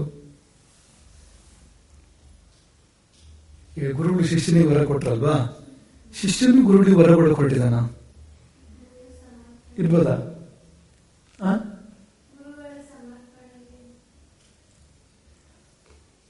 ಅವ್ರು ಹೇಳಿದ ಹತ್ರ ಬರ್ತಾ ಇದೆ. ಗುರುದಕ್ಷಿಣೆ ಅದು ಯಾರು ಹೇಳಿದ್ದು? ಸರಿ. ಉತ್ತಂಕ ಹೇಳ್ತಿರೋದು ಏನಂದ್ರೆ, ಗುರುದಕ್ಷಿಣೆ ಕೊಡಬೇಕು ಅಂತ ಉತ್ತಂಕ ಬಯಸ್ತಾ ಇದ್ದಾನೆ. ಮನೆಗೆ ಹೋಗು ಅಂತ ಹೇಳಿದ್ರಲ್ವಾ, ವಿದ್ಯಾಭ್ಯಾಸ ಮುಗಿತು ಅಂತ ಹೇಳಿದ್ರಲ್ವಾ, ಎದ್ಕೊಂಡು ಹೋಗ್ಬಿಡೋದಲ್ಲ ಮನೆಗೆ. ತನಗೆ ಇಷ್ಟೆಲ್ಲ ವಿದ್ಯೆಯನ್ನು ಕೊಟ್ಟಂತ ಗುರುವಿಗೆ ಏನಾದ್ರೂ ಕಾಣಿಕೆ ಕೊಡಬೇಕು. ಸರಿನ ತಪ್ಪ ಹೇಳಿ? ವಿದ್ಯೆ ಜೀವನಕ್ಕೆ ಬೇಕಾದಂತ ವಿದ್ಯೆ ಕಣ್ಣು ಕೊಟ್ಟವನು ಗುರು, ವಿದ್ಯೆ ಕೊಟ್ಟವನು ಗುರು, ಯಾರು ಕೊಡ್ಬೇಕಲ್ವಾ? ಉತ್ತಂಕ ಕಾರಣ ಹೇಳ್ತಾನೆ. ಎಷ್ಟು ಚೆನ್ನಾಗಿದೆ ಅಂದ್ರೆ ಕಾರಣ, ಎಷ್ಟ ಅಧರ್ಮೇಣ ವೈಬ್ರೂಯಾತ್ ಎಷ್ಟ ಅಧರ್ಮೇಣ ಪೃಚ್ಛತಿ ತಯೋರನ್ಯತರಃ ಪ್ರೈತಿ ವಿದ್ವೇಷಂ ಮಾತಿಗಚ್ಚತಿ.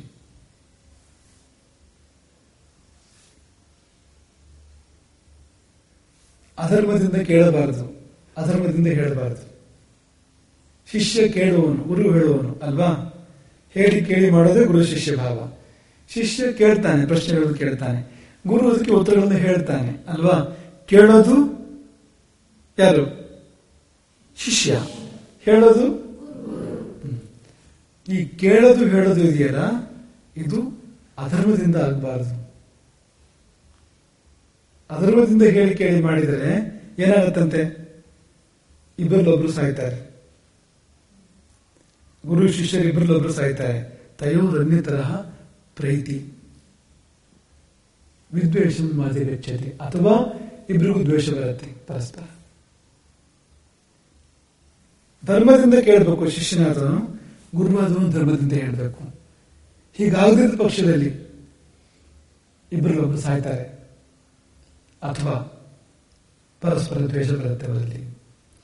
ಅದೇನದು ಅಧರ್ಮದಿಂದ ಕೇಳೋದು, ಅಧರ್ಮದಿಂದ ಹೇಳೋದು ಏನು ಅಂದ್ರೆ, ಗುರು ವಿದ್ಯೆಯನ್ನು ಕೊಟ್ಟಿದ್ದಕ್ಕೆ ಶಿಷ್ಯ ಗುರುದಕ್ಷಿಣೆಯನ್ನು ಕೊಡಬೇಕು. ಏನಾದ್ರು ಕೊಡದಿದ್ರೆ ಅಧರ್ಮದಿಂದ ಕೇಳಿದಂತೆ ಆಯ್ತು. ಬಂತ ಮನಸ್ಸಿಗೆ?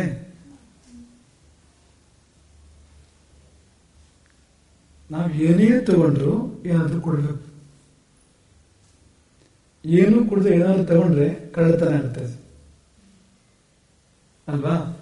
ನೀವು ಅಂಗಡಿಗೆ ಹೋಗ್ತೀರಿ, ದುಡ್ಡು ಕೊಡ್ತೀರಿ, ಸಾಮಾನು ತಗೋತೀರಿ, ಬರ್ತೀರಿ, ಕಳ್ಳತನ ಅಲ್ಲ. ಕಳ್ಳ ರಾತ್ರಿ ಬರ್ತಾನೆ, ಕನ್ನ ಹಾಕಿ ಒಳಗೆ ಬರ್ತಾನೆ, ಸಾಮಾನು ತಗೊಂಡು ಹೋಗ್ತಾನೆ, ಅದು ಕಳ್ಳತನ. ಯಾಕೆ? ಏನು ಕೊಟ್ಟಿಲ್ಲ, ಆ ವಸ್ತುವಿನ ಬೆಲೆಯನ್ನು ಕೊಟ್ಟಿಲ್ಲ, ಕೊಡದೇನೆ ಬಂದ್ಬಿಟ್ಟಿದ್ದಾನಲ್ವಾ, ಅದೇ ಕಳ್ಳತನ ಅಂದ್ರೆ. ಒಪ್ಪಿಗೆನೂ ತಗೊಂಡಿಲ್ಲ, ಏನು ಕೊಟ್ಟಿಲ್ಲ. ಹಾಗಾಗಿ ಏನೇ ತಗೊಂಡ್ರು ಏನಾದ್ರೂ ಕೊಡ್ಬೇಕು, ಬಿಟ್ಟಿ ತಗೋಬಾರ್ದು ಏನನ್ನು. ಇದು ಕೂಡ ಇಡೀ ಜೀವನ ನಾವು ನೆನಪಿಟ್ಕೊಳ್ಬೇಕಾದ ವಿಷಯ. ಜೀವನದಲ್ಲಿ ಏನನ್ನು ಭಿಕ್ಷೆ ಕೇಳಬಾರದು, ಬಿಟ್ಟಿ ತಗೋಬಾರದು.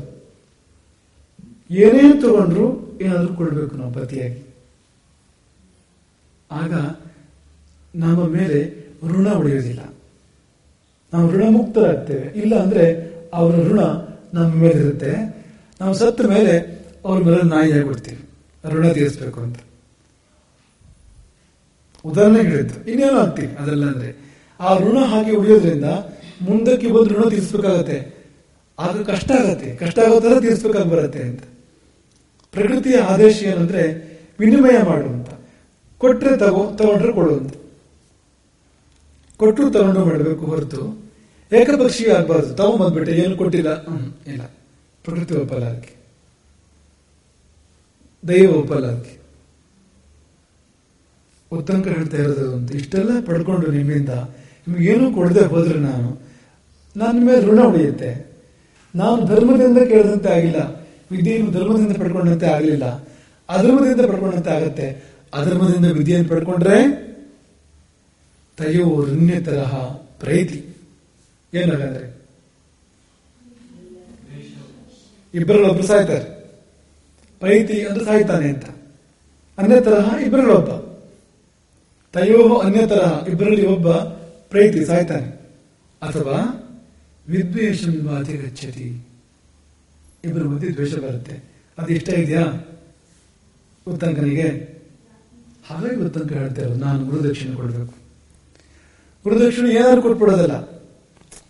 ಗುರುದಕ್ಷಿಣೆ ಅಂತ ಏನೋ ಒಂದು 5 ರೂಪಾಯಿ ಕೊಟ್ಟು ಹೋಗ್ಬಿಡೋದಪ್ಪ, ಹಂಗಲ್ಲ. ಅವತ್ತಿನ ಕಾಲದಲ್ಲಿ ಹೇಗೆ ಕೊಡ್ತಾ ಇದ್ರು? ಗುರುಗಳಿಂದ ಕೇಳ್ತಾ ಇದ್ರು, ಏನ್ ಕೊಡ್ಲಿ ಗುರುದಕ್ಷಿಣೆಯಾಗಿ? ಅವ್ರು ಏನ್ ಹೇಳ್ತಾರೋ ಗುರುಗಳು ಅದನ್ನು ಕೊಡ್ತಾ ಇದ್ರು, ಅವ್ರ ಇಷ್ಟವನ್ನು ಕೊಡ್ತಾ ಇದ್ರು.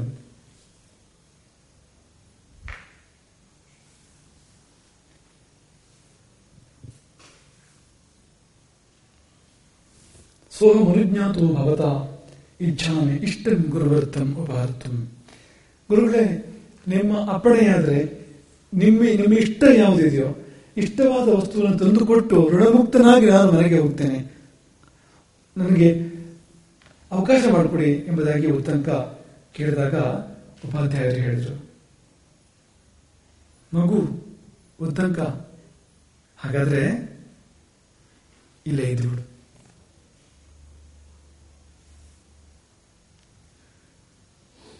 ಗುರುಗಳು ಏನ್ ಹೇಳಿದ್ರು? ಯಾಕೆ ಹೇಳಿದ್ರು ಗುರುಗಳು?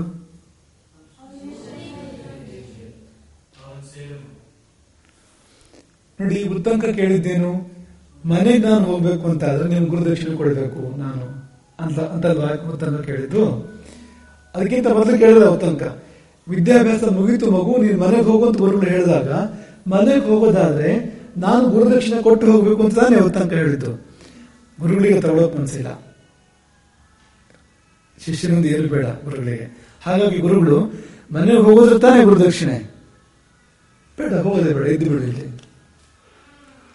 ಅಂತ ಬಾಯಿ ಬಿಟ್ಟು ಹೇಳೋದಿಲ್ಲ, ಅಷ್ಟೇ ಉತ್ತರ ಹೇಳ್ತಾರೆ. ವತ್ಸ ಉತ್ತಂಕ ಉಷ್ಯತಾಂ ತಾವತು, ಇದ್ದು ಬಿಡು ಹಾಗಾದ್ರೆ.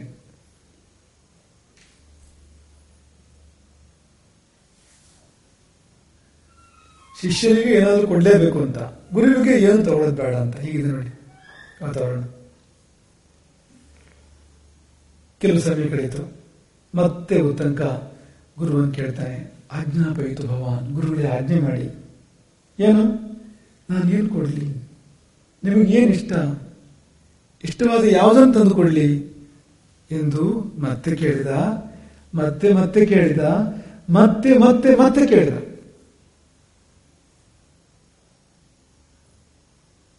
ಕೊನೆಗೆ ಗುರುಗಳು ಹೇಳಿದ್ರು, ವತ್ಸ ಉತ್ತಂಕ ಬಹುಶೋ ಮಾಂ ಚೋದಯಿಸಿ, ತುಂಬಾ ಸರಿ ಕೇಳಿದೆ ನೀನು,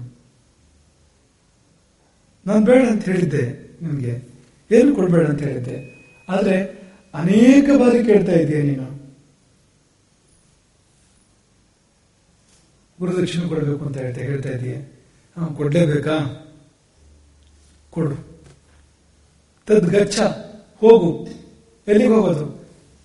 ನನ್ನ ಪತ್ನಿ ಇದ್ದಲ್ಲಿಗೆ ಹೋಗು, ಗುರುಪತ್ನಿ ಇದ್ದಲ್ಲಿಗೆ ಹೋಗು. ಉಪಾಧ್ಯಾಯಾನಿ ಪೃಚ್ಛ, ಉಪಾಧ್ಯಾಯ ಉಪಾಧ್ಯಾಯಾನಿ, ಉಪಾಧ್ಯಾಯ ಅಂದ್ರೆ ಗುರುಗಳು, ಗುರುಪತ್ನಿ ಉಪಾಧ್ಯಾಯಾನಿ, ಅಲ್ಲಿ ಹೋಗು, ಅವಳಲ್ಲಿಗೆ ಹೋಗು. ಅವಳಲ್ಲಿ ಹೋಗಿ ಕೇಳು, ಕಿಮ್ ಉಪಾಹರಾಮಿ, ಏನ್ ಕೊಡ್ಲಿ, ಏನ್ ಇಷ್ಟ ನಿಮಗೆ ಅಂತ ಕೇಳು. ಅವಳು ಏನ್ ಹೇಳ್ತಾಳೋ ತಂದುಕೊಡೋದು.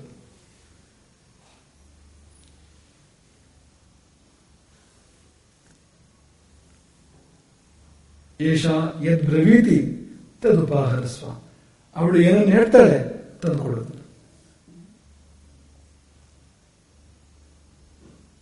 ಈಗ ಚೆಂಡು ಗುರುಪತ್ನಿಯ ಕೊಟ್ಟಿಗೆ ಹೋಯ್ತು ಅಂತ.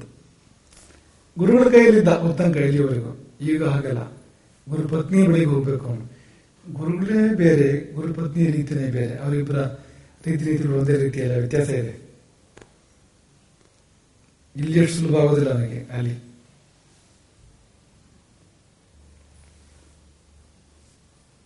ನೋಡಿ, ಗುರುಗಳು ಬೇಡ ಬೇಡ ಅಂದ್ರೂ ಹಠ ಮಾಡಿದ್ದಾನೆ ಉತ್ತಂಕ, ಕೊಡ್ಲೇಬೇಕು ಅಂತ ಹೇಳಿದಾನೆ. ಏನ್ ಪರೀಕ್ಷೆ ಕಾದಿದ್ಯೋ ಅಲ್ವಾ, ಹೇಳಿದ್ದನ್ನು ಕೇಳಿಬಿಟ್ರೆ ಒಳ್ಳೇದಿತ್ತು ಏನು ಉತ್ತಂಕ. ಹಠ ಮಾಡಿದ್ನಲ್ವಾ, ಏನಾದ್ರೂ ಕೊಡ್ಲೇಬೇಕು, ಕೊಡ್ತೇನೆ ಅಂತ ಹಠ ಮಾಡಿದ್ನಲ್ವಾ, ಎಂಥ ಪರೀಕ್ಷೆ ಕಾದಿದೆಯೋ ಏನು. ಉತ್ತಂಕ ಉಪಾಧ್ಯಾಯಾನಿ, ಗುರುಪತ್ನಿ, ಆಕೆಯ ಬಳಿ ಸಾರಿ ಭವತಿ ಉಪಾಧ್ಯಾಯೇನಾಸ್ಮಿ ಅನುಜ್ಞಾತಃ ಗೃಹಂ ಗಂತುಂ. ಭವತಿ ಅಂದ್ರೆ ನೀವು ನಿಮ್ಮ ಮಾನ್ಯರಿದ್ದಾರಲ್ವಾ, ಅವರನ್ನು ಸಂಬೋಧನೆ ಮಾಡ್ಬೇಕಾದ್ರೆ ನೀವು ಭವತಿ ಅಂತ ಸಂಬೋಧನೆ ಮಾಡಬೇಕು. ಗೌರವದಿಂದ ಮಾಡುವ ಸಂಬೋಧನೆ ಭವತಿ ಅಂದ್ರೆ. ಗೌರವವಾಚಕ ಅದು. ಭವಾನ್, ಭವತಿ,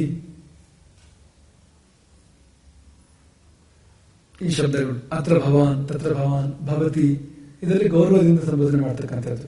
ಗುರುಪತ್ನಿ ಆಗಿದ್ದರಿಂದ ಗೌರವ ತುಂಬಾ, ಹಾಗಾಗಿ ಭವತಿ. ಗುರುಗಳು ನನಗೆ ಮನೆಗೆ ಹೋಗ್ಲಿಕ್ಕೆ ಅಪ್ಪಣೆ ಕೊಟ್ಟಿದ್ದಾರೆ, ನಾನು ಮನೆಗೆ ಹೊರಟು ನಿಂತಿದ್ದೇನೆ. ಆದರೆ ನಿಮಗಿಷ್ಟವಾದ ಒಂದು ಸಂಗತಿಯನ್ನು ತಂದು ಕೊಡಿದ್ರೆ ನಾನು ಮನೆಗೆ ಹೋಗೋನಲ್ಲ. ಇಚ್ಛಾಮಿ ಇಷ್ಟಂತೆ ಗುರುವರ್ಥಂ ಉಪಹೃತ್ಯ ಅನೃಣಾಗಂತು. ನಿಮಗಿಷ್ಟವಾದದನ್ನು ಏನನ್ನಾದ್ರೂ ತಂದು ಕೊಟ್ಟೇ ನಾನು ಮನೆಗೆ ಹೋಗುವವನು.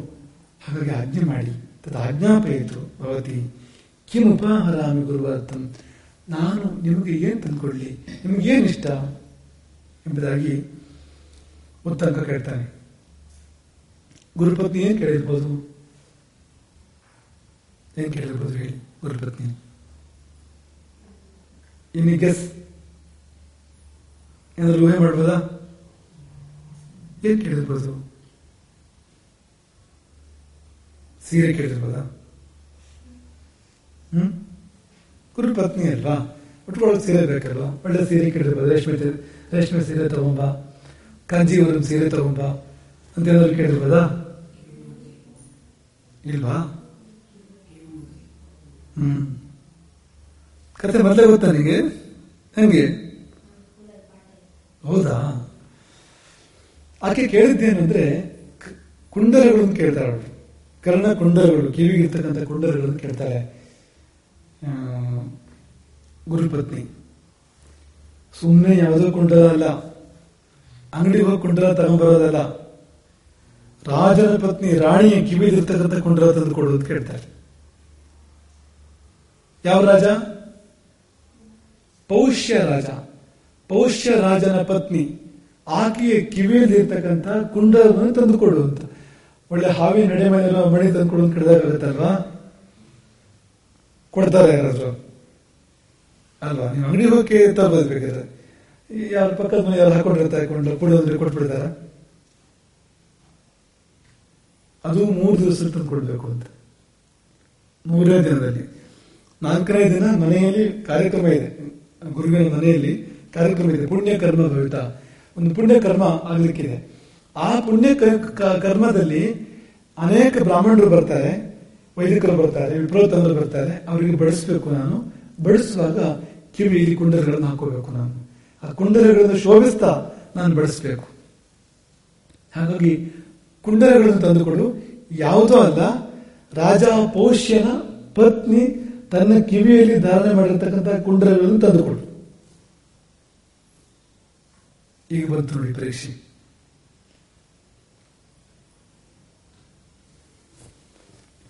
ಬಡಿಸ್ಬೇಕಾದ್ರೆ, ಅಡಿಗೆ ಮಾಡಬೇಕಾದ್ರೆ ಎಲ್ಲ ಹೇಗಿರ್ಬೇಕು ಅಂದ್ರೆ ಚೆನ್ನಾಗಿ ಸ್ನಾನ ಮಾಡಿರ್ಬೇಕು.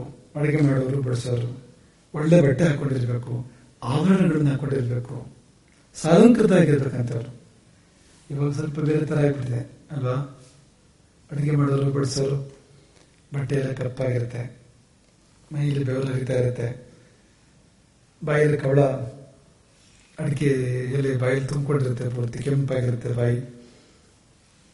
ಏನೋ ಸ್ವಲ್ಪ ಬೇರೆ ತರ ಆಗಿದೆ. ಆದ್ರೆ ವಾಸ್ತವವಾಗಿ ಪರಂಪರೆ ಗಮನಿಸಿದ್ರೆ ಅಲ್ಲಿ ಇದೆಲ್ಲ ಇದೆ ಅಂತ. ಅಡಿಗೆ ಮಾಡ್ಬೇಕಾದ್ರೆ ಅವ್ರು ನೋಡಿದ್ರೆ ಊಟ ಮಾಡ್ಬೇಕು ಅಂತ ಅನ್ಸ್ಬೇಕು ಅಂತ, ಬಡಿಸೋರು ನೋಡಿದ್ರೆ ಒಂದು ತುತ್ತು ಜಾಸ್ತಿ ಊಟ ಸೇರ್ಬೇಕು ಅಂತ. ಕೆಲವು ಸರಿ ಬಡಿಸೋರು ನೋಡಿದ್ರೆ ಊಟ ಸೇರೋದೇ ಇಲ್ಲ. ಹೊರಗಿಂದ ಒಳಗೆ ಹೋಗ್ಬೋದು, ಒಳಗಿಂದ ಹೊರಗೆ ಹೋಗ್ಬೋದು ಅಂತ ಆತರ ಆಗ್ಬೋದು ಅಂತ. ಬಡಿಸೋನು ಏನಾದ್ರು ದುರ್ಗಂಧ ಬೀರ್ತಾ ಇದ್ರೆ, ಅವನು ವಾಸನೆ ಬರ್ತಾ ಇದ್ರೆ ಊಟ ಮಾಡೋದು ಖುಷಿ ಆಗುತ್ತಾ? ಈ ತರ ಇದೆ. ರಾಮಾಯಣದಲ್ಲಿ ರಾಮನಿಗೆ ಬಡಿಸೋರು ಅಡಿಗೆ, ಅರಮನೆಯಲ್ಲಿ ಬೇಕಾದಷ್ಟು ಜನ ಅಡಿಗೆ ಅವರಿದ್ರು, ಬಡಿಸೋರಿದ್ರು. ಆದ್ರೆ ರಾಮನಿಗೆ ಬಡಿಸೋದಂತಂದ್ರೆ ಸ್ಪರ್ಧೆ ಇರ್ತಿತ್ತಂತೆ ಅವರಲ್ಲಿ ಅಂತ. ನಾಮೊಂದು ತಾಮೊಂದು ಅಂತ ಒಳ್ಳೊಳ್ಳೆ ಕುಂಡಲಗಳನ್ನ ಹಾಕೊಂಡು, ಒಳ್ಳೊಳ್ಳೆ ಪೇಟಗಳನ್ನ ಹಾಕೊಂಡು, ಉತ್ತರೀಯಗಳನ್ನ ಹಾಕೊಂಡು, ಆಭರಣಗಳನ್ನ ಹಾಕೊಂಡು ಬರ್ತಾ ಇದ್ದಂತೆ. ಯಾಕಂದ್ರೆ ರಾಮನಿಗೆ ಇಷ್ಟ ಆಗ್ಬೇಕು, ರಾಮನ ನೋಡಿ ಖುಷಿ ಪಡ್ಬೇಕು ಅನ್ನೋ ಕಾರಣಕ್ಕೆ ಸಾಲಂಕೃತರಾಗಿ ಬರ್ತಾ ಇದ್ರಂತೆ. ಇದು ಅಲ್ಲಿ ಮಾತ್ರ ಅಲ್ಲ, ರಾಮನಿಗೆ ತುಂಬಾ ವಿಶೇಷ ಆಯಿತು. ಆ ಕಾಲದ ಕ್ರಮನೇ ಹಾಗಿತ್ತು ಅಂತ. ಹಾಗಾಗಿ ಕರ್ಣ ಕುಂಡಲಗಳನ್ನೆಲ್ಲ ಹಾಕೊಂಡು ತುಂಬಾ ಸಾಲಂಕೃತವಾಗಿ ಬರ್ತಾ ಇದ್ರು ಬಡಿಸೋದಕ್ಕೆ. ಹಾಗಾಗಿ ಆಕೆ ಹೇಳ್ತಾ ಇದ್ದಾಳೆ, ಪುಣ್ಯ ಕರ್ಮ ನಡೆಯುತ್ತೆ, ನಾನು ಬಡಿಸ್ಬೇಕಾಗತ್ತೆ, ಒಳ್ಳೊಳ್ಳೆ ವಿದ್ವಾಂಸರಿಗೆ ಜ್ಞಾನಿಗಳಿಗೆ ಬಡಿಸ್ಬೇಕಾಗತ್ತೆ. ಬಡಿಸ್ಬೇಕಾದ್ರೆ ಕರ್ಣಕುಂಡಲಗಳು ಬೇಕು, ಅವುಗಳನ್ನು ತೊಟ್ಟು ಶೋಭಿಸ್ತಾ ಬಡಿಸ್ಬೇಕು ನಾನು. ಈ ಪೌಷ್ಯನ ಪತ್ನಿ ಅಂತ ಬಂತಲ್ಲ, ಪೌಷ್ಯ ಅಂದ್ರೆ ಯಾರು ಗೊತ್ತಾ? ನೆನಪಿದೆಯಾ? ಶಿಷ್ಯ ಅಂದ್ರೆ ಈಗ ಇಲ್ಲ ಆಶ್ರಮದಲ್ಲಿ, ಅವನು ಈಗ ರಾಜ್ಯಕ್ಕೆ ಹೋಗಿ ರಾಜ್ಯ ಆಡ್ತಾ ಇದ್ದಾನೆ. ಹಿಂದೆ ಇದೇ ಗುರುಕುಲದಲ್ಲಿ ವೇದನ ಸನ್ನಿಧಿಯಲ್ಲಿ ಇದ್ಕೊಂಡು ಅಧ್ಯಯನ ಮಾಡಿದವನು. ಇಬ್ರು ಇದ್ರಲ್ವಾ, ಇನ್ನಿಬ್ರು ಈ ಉತ್ತಂಕನ ಬಿಟ್ಟು ಇಬ್ರು ಇದಾರಲ್ವಾ, ಯಾರ್ಯಾರು? ಒಂದು ಜನ್ಮೇಜಯ, ಇನ್ನೊಂದು ಪೌಷ್ಯ. ಜನ್ಮೇಜಯ ಅಂದ್ರೆ ಯಾರ ಮಗ? ಪರೀಕ್ಷಿತ ಯಾರ ಮಗ? ಜನ್ಮೇಜಯ ಯಾರ ಮಗ? ಅರ್ಜುನನ ಮಗ ಯಾರು? ಜನ್ಮೇಜಯನ ಅಜ್ಜ ಯಾರು?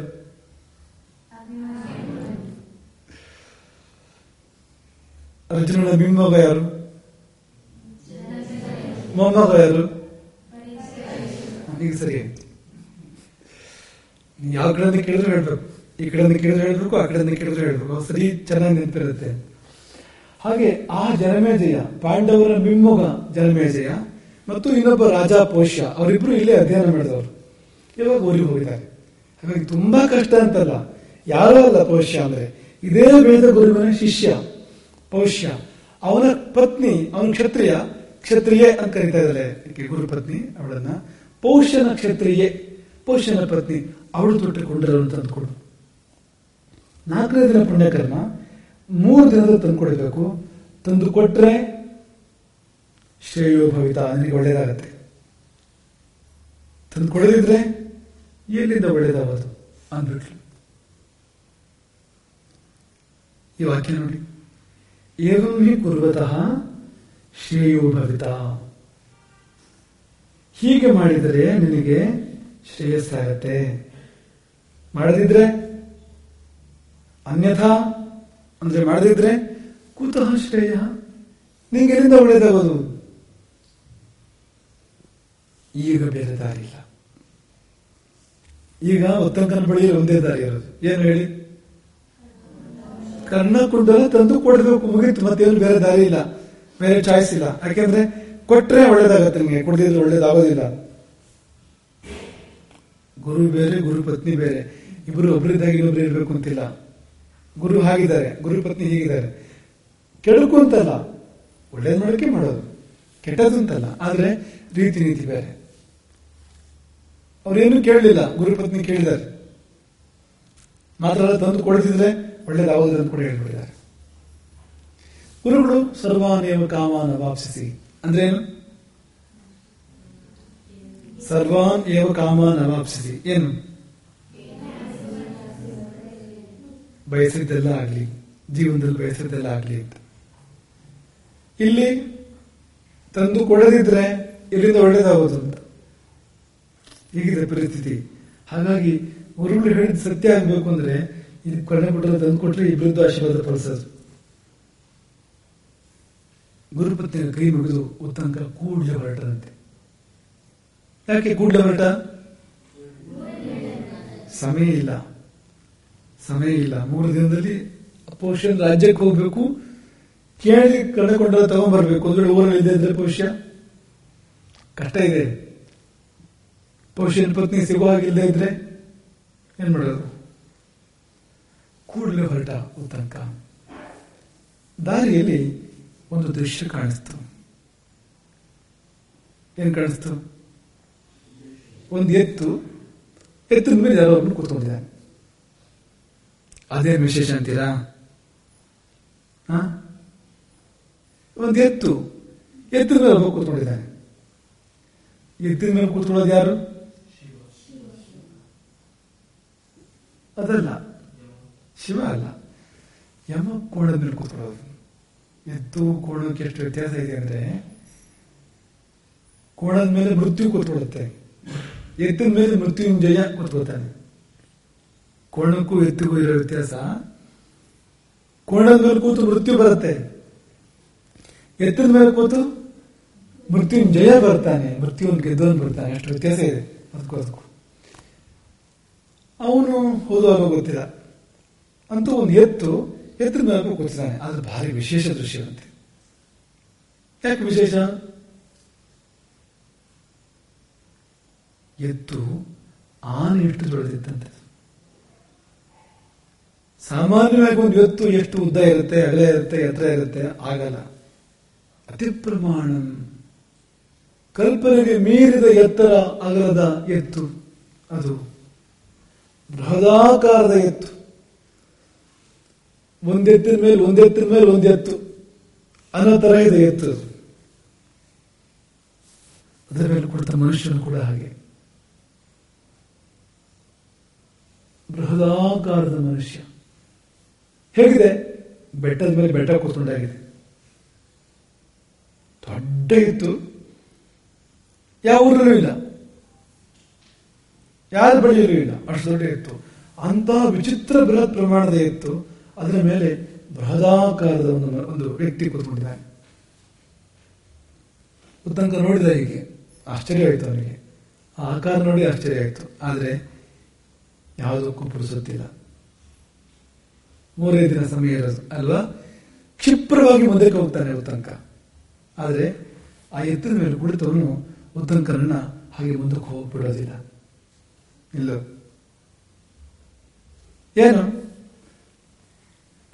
ಏನದಂತೆ ಗೊತ್ತಾ? ಅವನು ಎತ್ತಿನ ಮೇಲೆ ಕೂತವನು ಉತ್ತಂಕನಿಗೆ ಏನದಂತೆ ಗೊತ್ತಾ? ಈ ಎತ್ತಿನ ಸಗಣಿಯನ್ನು ತಿಂದು ಹೋಗು, ಎತ್ತು ಹಾಕಿದ ಗೋಮೆ ಇದೆಯಲ್ಲ, ತಿನ್ನು.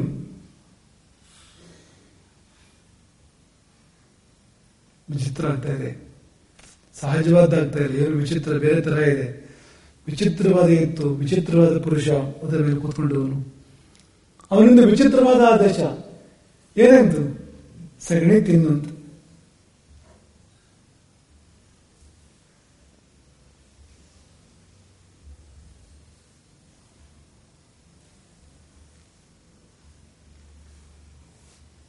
ಉತ್ತಂಕ ಒಪ್ಪಲಿಲ್ಲ. ಸ ಏವ ಮುಕ್ತ ನೈಚ್ಛತು. ಉತ್ತಂಕ ಮನಸ್ಸು ಮಾಡಲಿಲ್ಲ.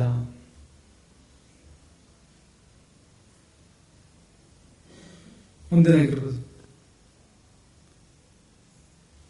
ವಿಚಿತ್ರವಾದ ಘಟನೆ ಆಗ್ತಾ ಇದೆ. ವಿಚಿತ್ರವಾದ ಎತ್ತು, ವಿಚಿತ್ರವಾದ ಪುರುಷ, ವಿಚಿತ್ರವಾದ ಆದೇಶ. ಉತ್ತಂಕ ಒಪ್ತಾ ಇಲ್ಲ, ತಿನ್ನಕ್ಕೆ ಒಪ್ಪಲಿಲ್ಲ ಉತ್ತಂಕ.